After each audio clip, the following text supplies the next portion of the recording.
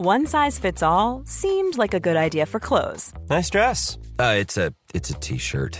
Until you tried it on. Same goes for your healthcare. That's why United Healthcare offers a variety of flexible, budget-friendly coverage for medical, vision, dental, and more. So whether you're between jobs, coming off a parent's plan, or even missed open enrollment, you can find the plan that fits you best. Find out more about United Healthcare coverage at uh1.com. That's uh1.com.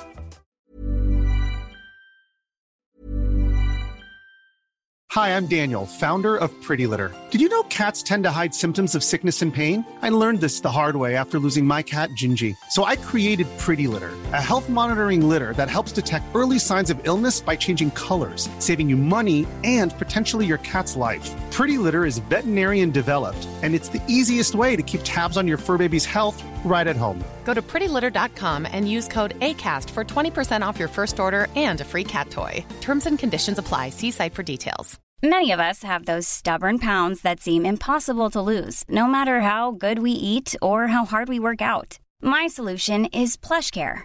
PlushCare is a leading telehealth provider with doctors who are there for you day and night to partner with you in your weight loss journey. They can prescribe FDA-approved weight loss medications like Wegovy and Zepbound for those who qualify. Plus, they accept most insurance plans. To get started, visit plushcare.com/weightloss. That's plushcare.com/weightloss. Hello? Hello? Podcast Network Asia.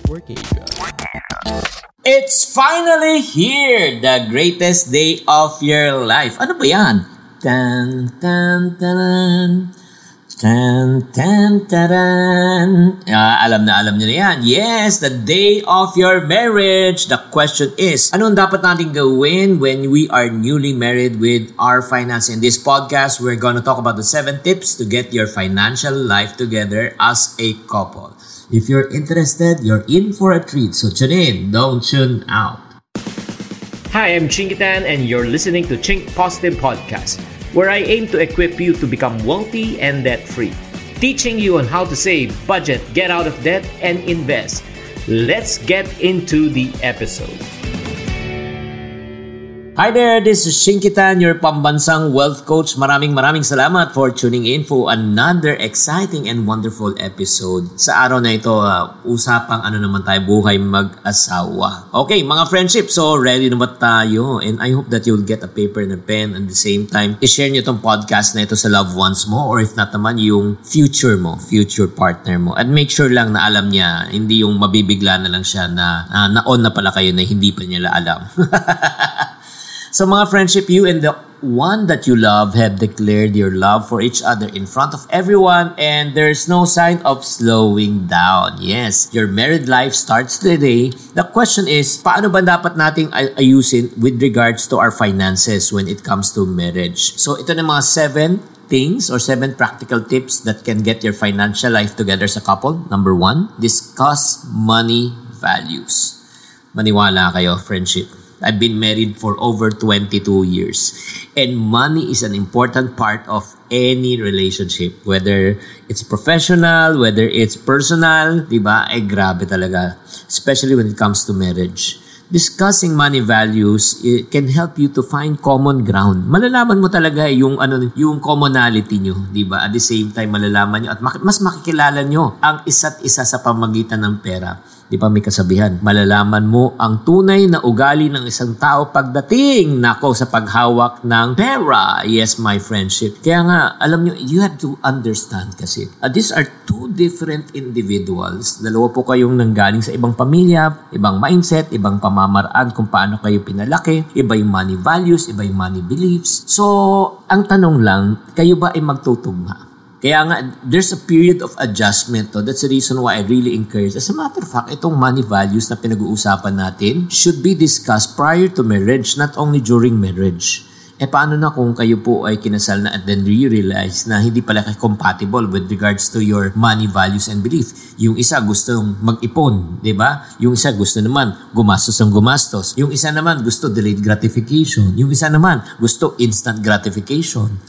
Nagigets nyo? Meron ng conflict right from the start. And then once you discuss money values, ang kagandahan dito, this could also lessen the resentment towards one another, and it will also lessen unnecessary fighting between the two of you. Kasi nagkakaroon kayo ng agreement as a partner. Do you agree? So discussing money values will help you make better decisions about on how you can really move on forward as a couple, which can lead to happier families in the long run. Believe me, my friend. So kaya kailangan magtanungan na kayo, ha? Ano yung mahalaga sa'yo? Ano ba yung pinapahalagahan mo? And sana naman magtugma kayo. That's number 1. Number 2, second tip in order to get your financial life together is align financial goals. Napakahalaga po niyan, talagang dapat yung mga financial goals so nagtutugma rin. Kasi a lot of people think that once they're married na mag-a-align automatically ang kanilang financial goals just like the stars. Man, believe me, it won't. Kasi the reason why na kailangan upuan nyo to, pag-usapan nyo po to, para iisa ang channel nyo. Siyempre, bumuo kayo ng pamilya at gusto nyo talaga magsama na masaya. Pero what if kung ang financial goal niya, ngayon sample, gusto na niya magkaroon agad ng bahay. Pero ikaw, ang financial goal mo muna is magkaroon ng emergency fund, magkaroon ng investment fund, business fund. So, in other words, gusto niyo umunlad, pero iba lang yung kanyang pamamaraan at direction, iba yung direction. Again, pag hindi niyo inalign ang inyong financial goals, mga kapatid, mga kabalo, talaga magkakaroon talaga tayo ulit ng conflict. Agree? So, just to give you some pointers, ano yung dapat natin gawin? Here are the things that you should consider when aligning financial goals. And I hope that you have a piece of paper and a pen so that you can write this down. Number 1 is alamin nyo muna kung magkano ang perang kinikita nyo. Combined. Diba? Husband and wife. May income siya, may income ka. So, kailangan malaman. Hindi kayo dapat pwedeng magtaguan. Diba? And number 2, next, discuss yung priorities. Ano bang priorities mo? Diba? Para malaman po natin, priority mo ba mag-ipon? Priority mo ba makabili ng sasakyan? Priority mo ba makalabas sa utang? Ano ba? And then, after that, you create a budget together. Okay? Mag-create kayo ng budget na para malaman po natin talaga magkano ang perang pumapasok at magkano ang perang lumalabas. Woo! Nakadalawa na po tayo mga friendship, there are 7 tips. So, pagpasensya niyo, baka medyo mag-overtime tayo ng konti sa podcast na ito. Pero I can assure you it's gonna be worth it. Let's go to the number 3 financial tip for couples. Designate. Ito, importante Designate who will manage your finances. Grabe to. Ang tanong, sino dapat humawak ng pera? Si Mr. o si Mrs.? Babae o lalaki? Or both? Diba? Kaya nga dapat mag-agree kayo di ba? With regards to that. Well, iba-ibang diskarte. May mga iba sinasabi sa peret, may mga iba gusto sa babae, may mga ibang gusto sa lalaki. Pero if you're gonna ask me as as your pambansang wealth coach, again, unsolicited advice naman. Again, this is unsolicited. Ibig sabihin, unsolicited, hindi mo naman hiningi, pero sinishare ko rin to sa'yo. For me, the person who should handle the finance is this. Whoever among you is more gifted, more knowledgeable, he or she should handle the money. Kung sino mas magaling, kung sino mas may disiplina, di ba, siya dapat ang humawak ng pera. Di ba? Do you agree? Kasi alam mo, sa totoo lang, ito atin-atin lang to, ibibulong ko lang to sa inyo. Sa pamilya talaga, sa buhay mag-asawa, one is really gifted in earning money and the other one is really gifted in spending it. Parang balance Number 4, the 4th financial tip as a couple that I can give you is this. Again, establish a budget. Again, as you prioritize, kanina pinag-usapan po natin ngayon, it's time for you to budget. I know this can be a difficult task when you're starting. Kasi, again, magkakalabasan to check and balance ba't natin gagastusin yan? Minsan may conflict pa. Diba? Pero let me tell you this is going to be worth your effort. Kasi ang kagandahan kasi pa mag-budget ka, may iiwasan yung tinatawag na unnecessary spending and overspending.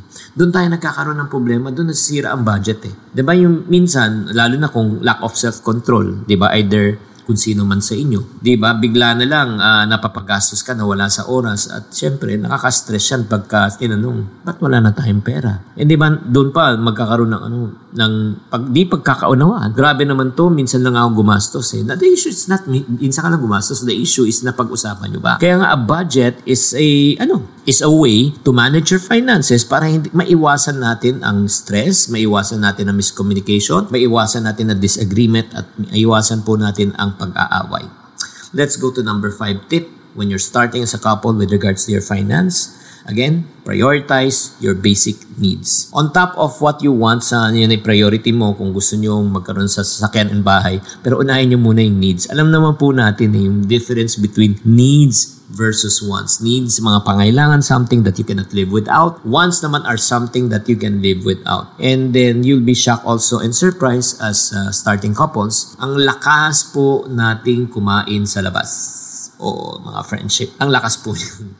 Grabe, easily mga 1,000, 1,500 or 2,000, easily you can spend that in one meal. And kung gawin nyo ng mga 2 to 3 times in a week lang yan, di magkano na yan? 4,000 a week times 4, 16,000 a month times 12, ay bongga. Almost 200,000 a year na pupunta na pala sa pagkain. Kaya kailangan i-prioritize. Number 6 tip in order to get your financial life together is this. Pay down your debt together.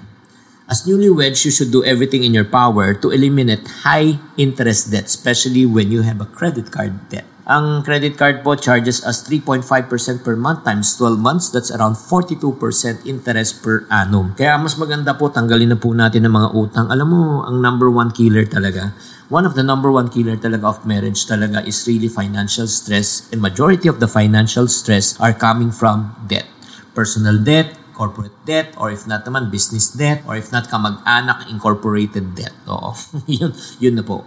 And last but not the least, para maayos ang ating financial situation bilang mag-asawa, is start saving for emergencies and retirement. Lalo na kung kayo ay nag-uumpisa ng pamilya, alam mo, minsan nakaka-overwhelm po ang gastos. Kasi dati, sanay ka lang gumastos para sa sarili mo, wala kang binabayarang upa kasi nakatira ka pa sa nanay at sa mga magulang mo, pero bigla na lang, ikaw na lang may responsibility right now. That's the reason why you have to make sure na maayos mo talaga ang finances mo. Magkaroon ng tinatawag na financial system para hindi kayo magkaroon ng problema.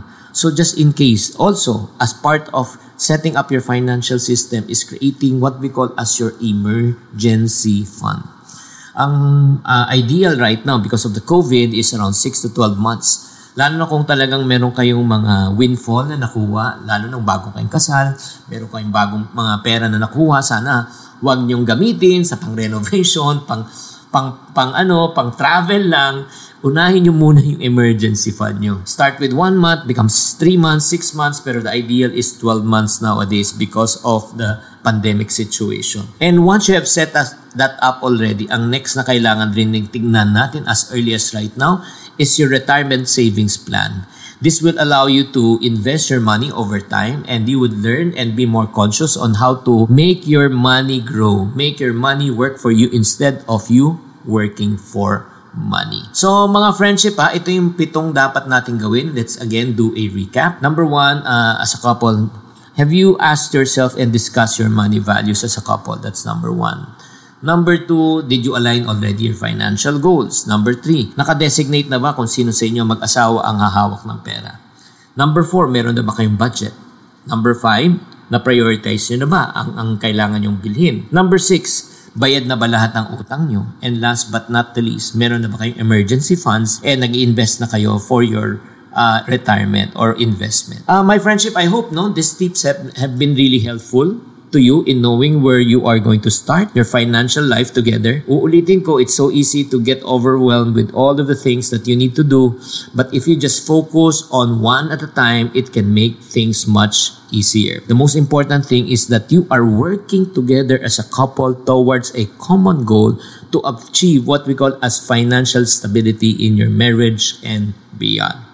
So, in ending my question and challenge to you, do you want to start your financial journey as a newlywed couple but you don't know where to start? Hindi nyo alam. Naku, may magandang balita po sa inyo. I've created already a money management system. It's called the Chink Positive Money Kit. The Chink Positive Money Kit. This is a do-it-yourself money kit that allows you to learn how to save, how to budget properly, how to pay off your debt, how to invest. Lahat na kailangan nyo. May tools na siya, may budgeting envelope na siya. So to know more about it, all you need to do, i-google nyo na lang. I-IGMB nyo, i-google mo baby. Okay, sa Shopee, just check for it.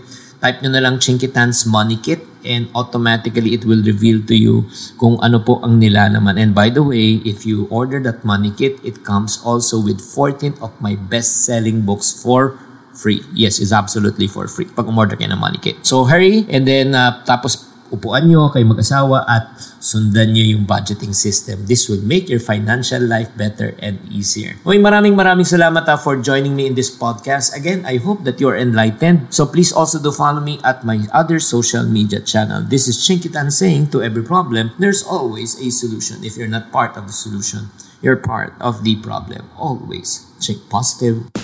Hi guys, thank you for listening to this episode of the Chink Positive Podcast. This podcast is powered by Podcast Network Asia. If you want to keep on growing and stay inspired, follow us on wherever you're listening to this podcast and share it with friends. Have a good day and always Chink Positive. Ever catch yourself eating the same flavorless dinner 3 days in a row? Dreaming of something better? Well, HelloFresh is your guilt-free dream come true, baby. It's me, Keke Palmer. Let's wake up those taste buds with hot, juicy pecan-crusted chicken or garlic butter shrimp scampi. Hello Fresh. Stop dreaming of all the delicious possibilities and dig in at HelloFresh.com. Let's get this dinner party started.